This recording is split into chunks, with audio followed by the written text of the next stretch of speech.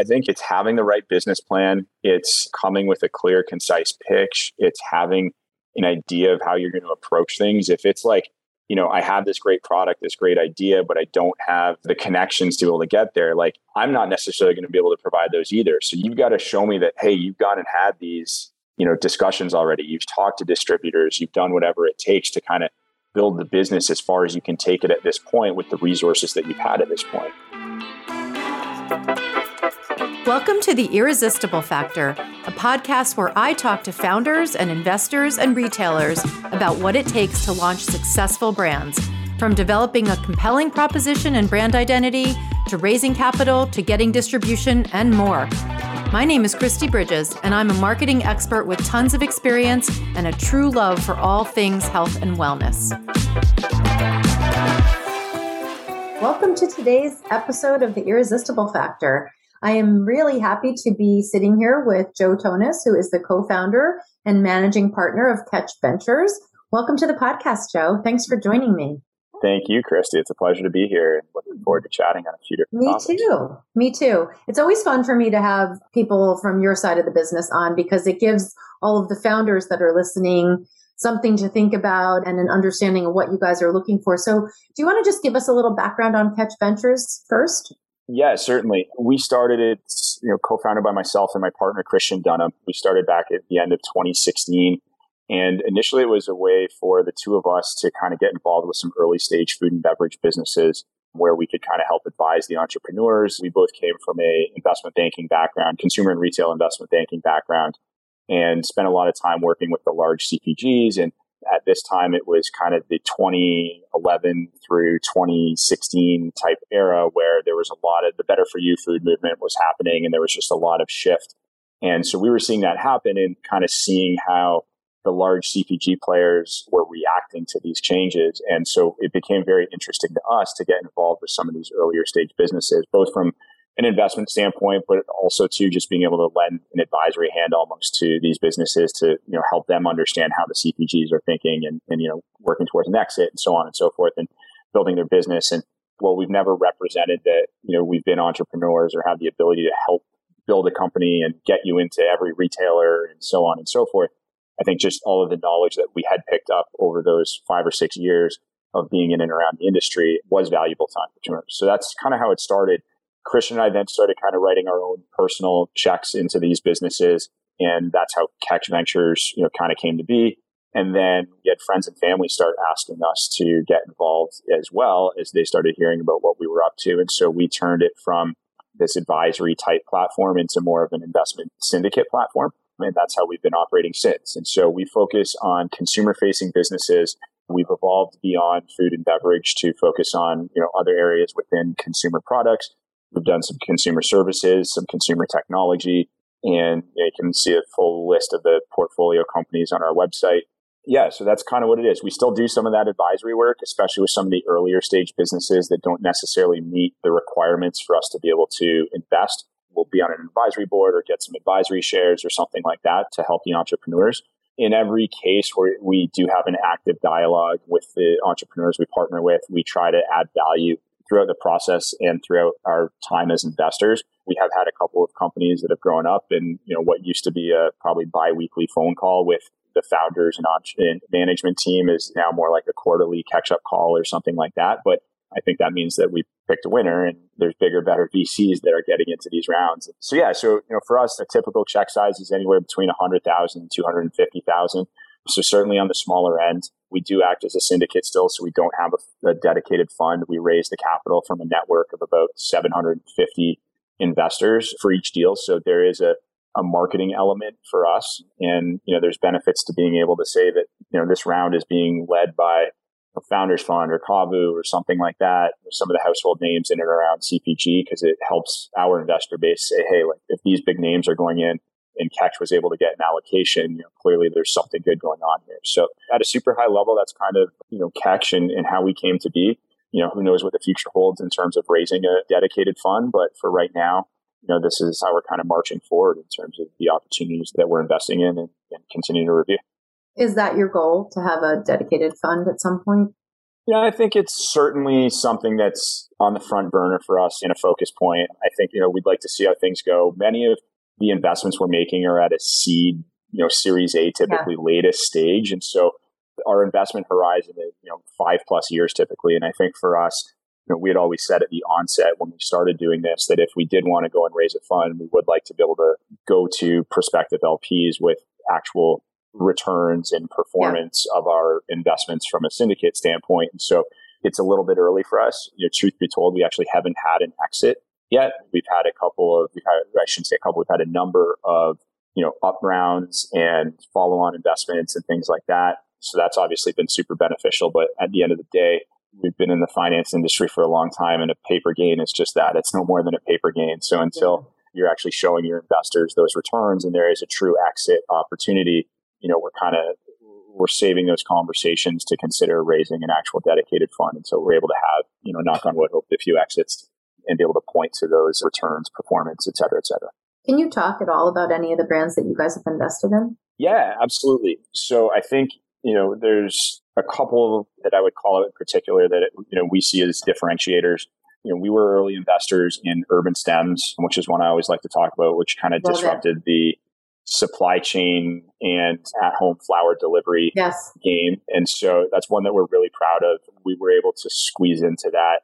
And actually, that was one of the first deals we ever did where we syndicated out capital to others other than Christian and myself. And we invested in 2017 as part of their Series A. We were fortunate through our network to be able to get that allocation. And that business has done exceptionally well. Such a great brand. Such a great brand. Yeah, thank you. And so we're excited about it. That's a brand that's had some opportunities for exits. There's certainly been a number of up rounds and additional investment. And they actually just did a Series C round earlier this year where we participated, took our pro rata and then some, which was super exciting. So yeah, that's one that, is always kind of a darling of ours in the portfolio. Another one that we're always excited to talk about is Los Sundays Tequila, which was kind of one of the original lifestyle brands moving into the alcohol beverage category. There's been a number since Los Sundays was founded. There were others before, but I think they really took an inverse approach to how an archaic industry had typically operated. And that's what attracted us right from the get-go. And the two co-founders, for us, it was really a bet on them. We fell in love with them day one. And we said, if there's two guys that can disrupt this industry, it's them. And, for us was a big step at the time when we first invested. It was the largest syndicate we'd ever pulled together at the time, which was 300,000. So it was, bigger than what is still our typical check size. And, we've been super excited about that brand. It's been, it was challenging during a pandemic as we had focused. Most brands initially focus off-premise in the alcohol space to try to get distribution at retail. Again, we took the inverse approach, focuses more on-premise.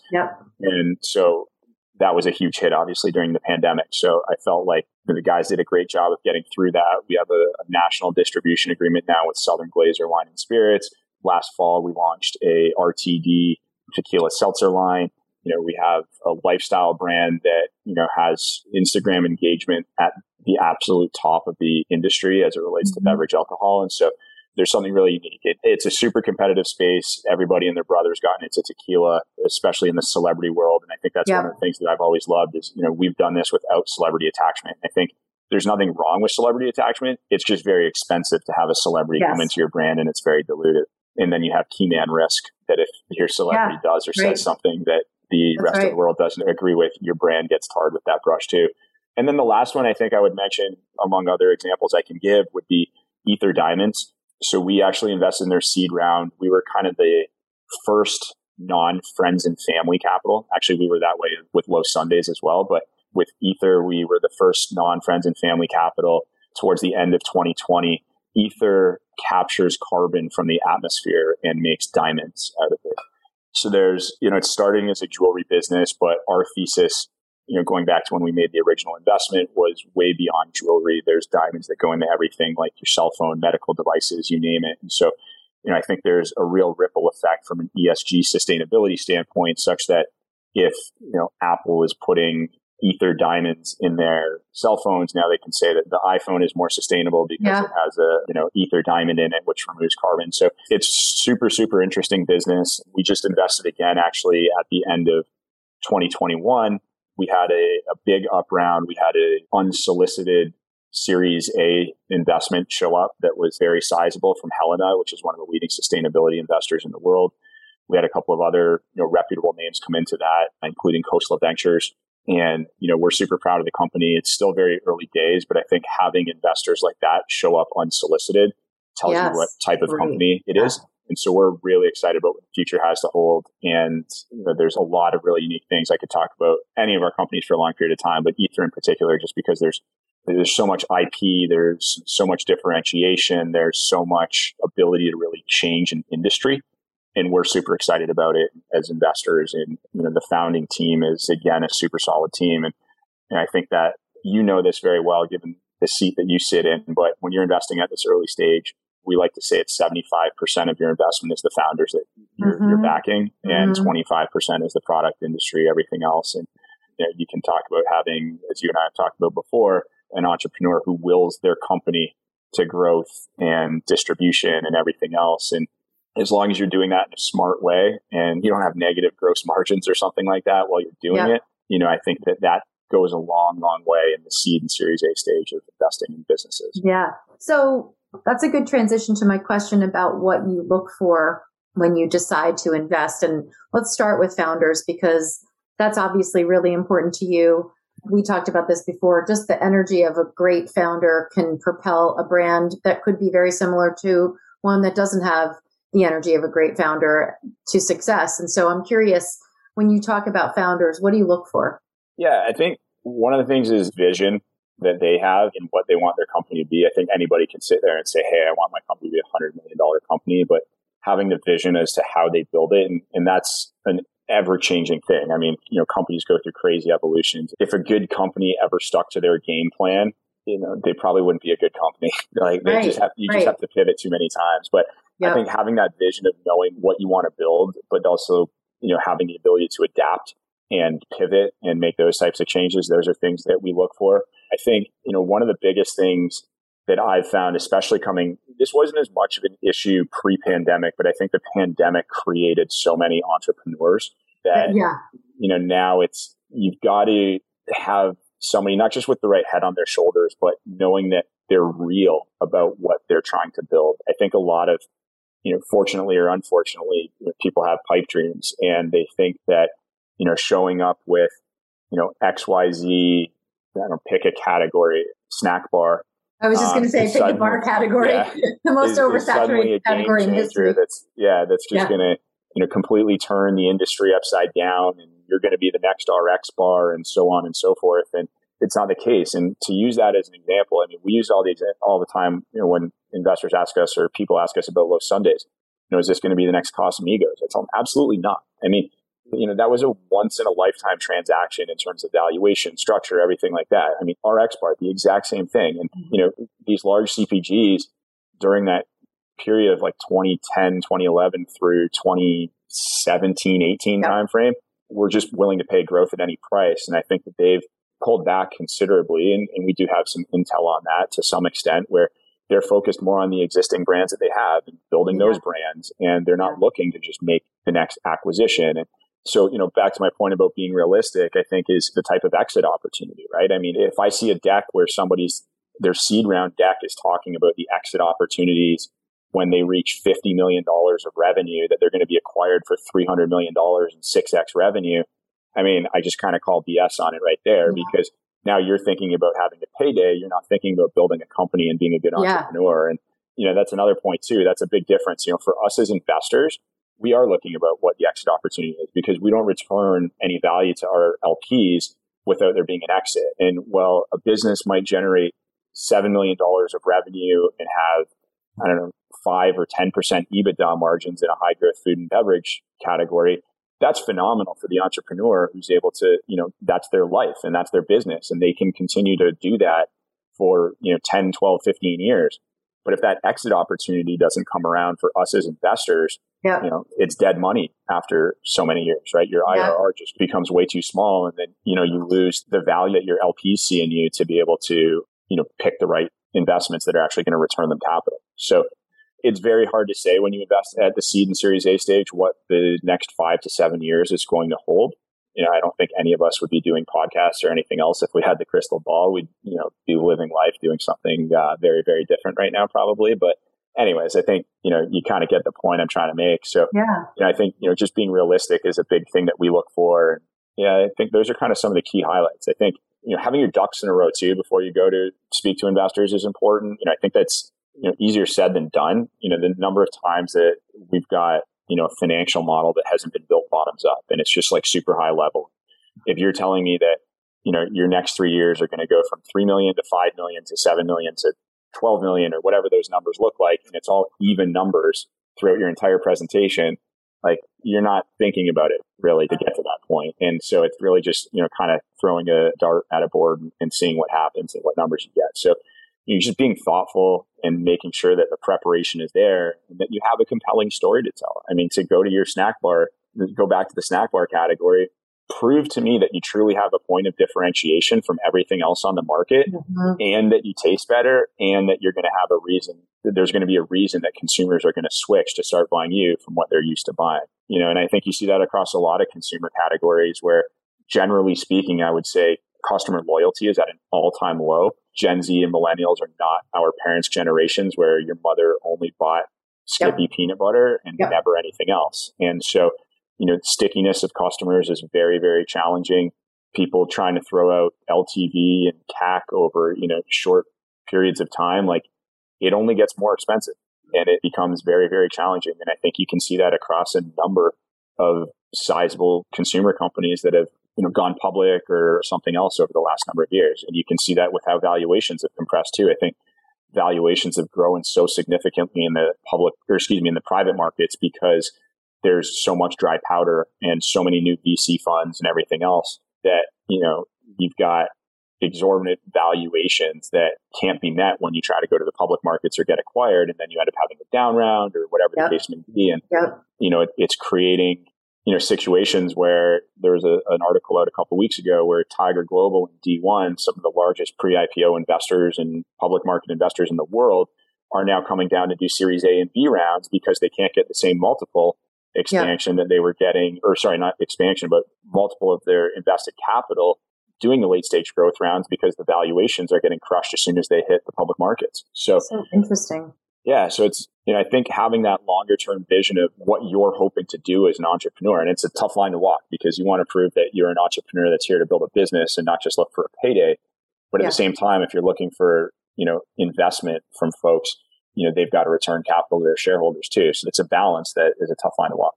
We talked a little bit about this. I just got back from Expo West and I didn't feel like there was any obvious, like, oh, that's an interesting new category or that's something I've never, ever seen before. Do you feel like the things that you're looking at are more of the same, or is there anything really interesting happening out there right now?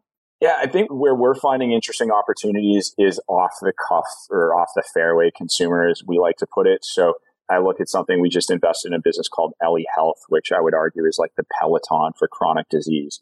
It's a very different category. I would qualify that more as consumer services, consumer healthcare. We were fortunate to invest in a round that included Google Ventures, Snapchat, and Bayer. Yeah, that's amazing. Company. So, there's an absolute consumer element to the business, but it's not traditional CPG. And I think that for us, that's kind of what we've been looking for of late. We have an interesting opportunity that we're reviewing right now that's in the, again, we call it, consumer services, but it's kind of gamifying and creating rewards for referral hires at companies. And you don't even need to work at a company to be able to benefit from this. And so, that's an interesting opportunity that we're looking at now. And I think for us, using your example of Expo, there's a lot of Me Too out there right now in the food and beverage category. And to the point of not being able to grow and get to the point of scale where you're going to be acquired or have some type of exit, whether that's private equity or whether that's a large CPG. I think it's becoming tougher and tougher to do that. You're seeing a lot of brands become really, really great regional plays, but they don't get to that point of, $25, $30, $40 million of revenue where you need to get to for a CPG to want to acquire you. And then for private equity to want to acquire you, you've got to be profitable to the point that their business model works, which is levering the company based on EBITDA and cash flows. Yeah. So even if you are doing $30 or $40 million of revenue and middle market private equity would look to acquire you, if you're not doing that profitably or you're at a break even level, it's going to be very difficult. And so, that kind of growth at any price is becoming more challenging. And I think that's becoming more and more prevalent in, unfortunately, mostly the food and beverage space. And so it is making it harder because of the fact that it's harder and harder to differentiate. And we're seeing that with, you pointed this out when we were speaking the other day, and, categories even like plant-based chicken, right? I mean, 3 years ago, I unfortunately couldn't go to Expo this year, as you know, but the last time I was there was 2019. And there was maybe like 4 or 5 plant-based chicken companies, maybe. And, I don't even know what the multiple is now, probably 100x. There were so many. And so many. You're fighting for shelf space. The slotting fees are just going to continue to go up. The supply chain issues that everybody's experiencing, not only in our industry or consumer, but across a number of industries. I put in an order for a new truck last February 2021, and I still don't have it yet because there's part shortages. Wild. And so it's not just consumer, but, we've seen throughout, companies we're involved with and otherwise, whether it be, on the advisory side or, true investments of ours, that, margin compression has been exceptionally real. Supply chain issues, like one of our favorite brands in the sparkling water space, succumbed to margin pressures and being able to source cans. And they just weren't able to continue forward. And, I think that's going to become very, very real for a lot of companies over the next, 12 to 24 months, probably. And, you've got to be well capitalized, but then you have the whole chicken and egg issue of being able to get, the capital and prove that you're differentiated and you're going to be the one that it makes sense for these investors to come in on and ultimately get a real return on their capital. So do you think it's harder to start a brand now than it was in the space than it was 5 years ago? So I think it's easier to start a brand. I think it's much harder to grow a brand and turn it into a real company. I think everything over the last few years has made it easier. I mean, the number of pre-revenue idea stage businesses that we've seen over, the last, 12-ish months or so is probably at an all-time high if I look at just the last 12 months relative to what we've been seeing since we started Ketch at the end of 2016.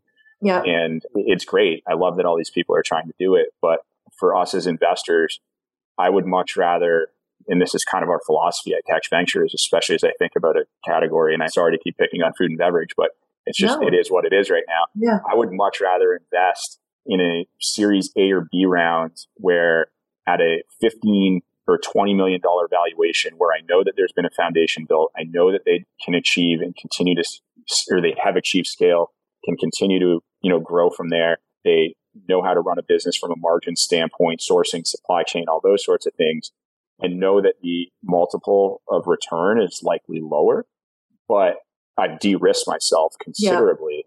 And from investing it, at a seed stage where it's sub $1 million of revenue or something like that. And so, I think getting to $3 million of revenue is, I don't want to say it's easy, but it's not that hard if you're smart and you have the will and the strength to do it. Growing to be 25 million is very, very challenging and it's expensive. And I think the other thing that we're seeing a lot too right now is investors saying like, hey, I need this, like I have this great opportunity, but I need capital to execute on it. And I get it. Like people don't come from, not everybody comes from massive trust funds and whatever else. Or, a lot of people don't even have friends and family who have the ability to front them the capital or whatever the case may be. But, for me to sit here and say, hey, our $100,000 from Ketch Ventures is going to move the needle enough for you to fund this purchase order, plus go and start marketing, plus start paying some employees, plus, our $100,000 is gone in like a month or two. Yeah. And so, that's why for us, a lot of what we've been doing, like I gave the example of Ellie, we're coming in on a round that's $2 to $3 million, and our 100,000 is small, relatively speaking, but we know that they're funded well enough to be able to execute on their plan for the next 12 to 18 months. Yeah. And so that's kind of, the way that we've been thinking about it. And so it's challenging. And I mean, if we did have a fund, I think, the diversified portfolio approach, creates more opportunities to make investments. But when you don't have a dedicated fund and you have to sell all of your LPs to come into a deal, it's very, very different. So we're a lot more selective as we think about, making those investments, because we have to go out and raise the dollars every single time. So, it's interesting the way that you approach it, because it's almost like the way you're talking about it is so different than if you had a dedicated fund. You have to sell what you're thinking and why it's great a bunch of times to different people. And so that's kind of cool in a way, because it really forces you to vet in a very, very deliberate, serious way every single thing that you're doing, because you have to sell it to other people over Absolutely. and over again. Yeah. And we don't have the resources either. I mean, it's Christian and myself, and, we've done a great job of building our network, but every deal is diligenced through us.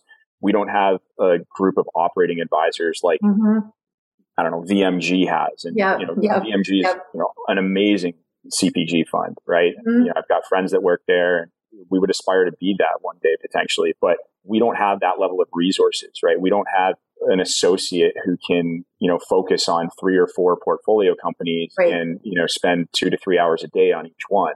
That's just not how we operate. So, we have to be selective. We try to add value where we can, but, that's something I also caution to a lot of entrepreneurs. I think there's a lot of investors out there who say like, hey, we can do this, we can do that.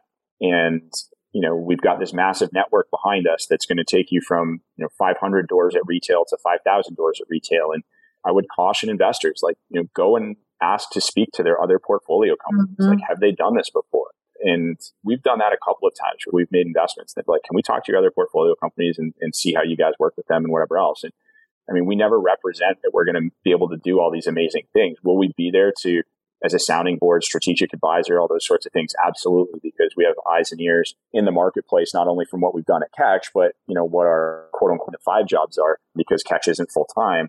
And so it puts us at a little bit of an informational advantage, but at the same, we want to make sure that the entrepreneurs we partner with feel that back, and that they feel that they're picking the right partner too.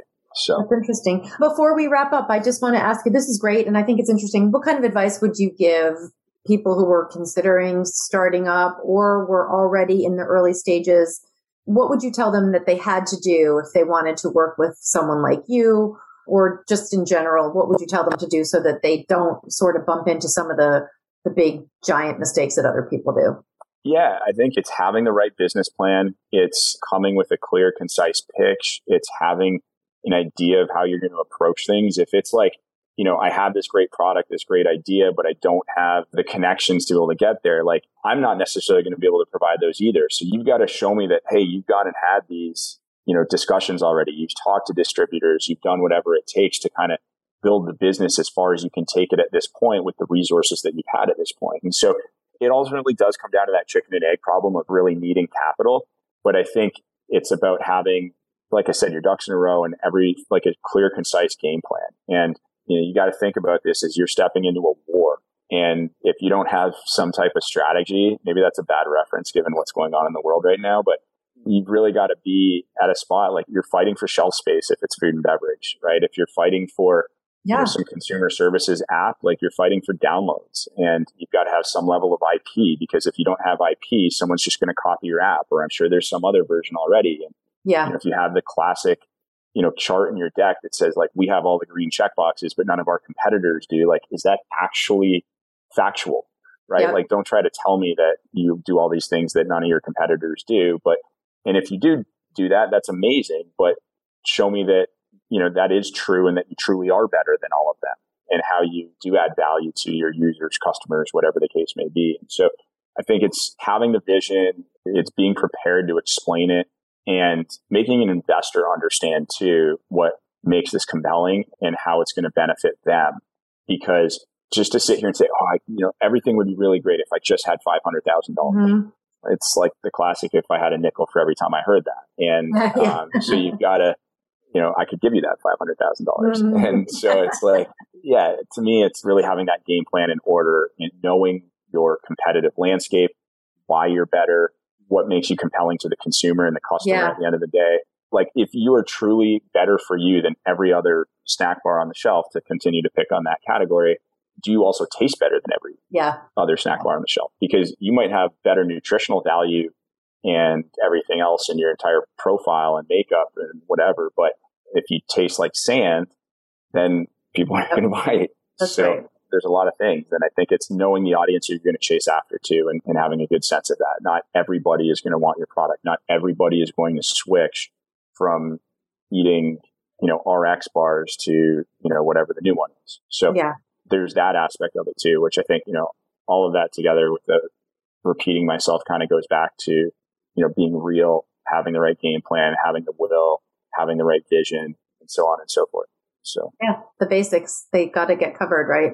Yeah. There's honestly you need to have a differentiated product and offering, but to convince investors of that, it's blocking and tackling. Yeah. It is the basics. If you have the differentiated product and it is truly better, the rest of it truly is blocking and tackling. And it's just a matter of doing it the right way. And I mean, you're going to fail multiple times. You're going to talk to a ton of investors. It is super competitive. There is a lot of dry powder, but it's also super competitive.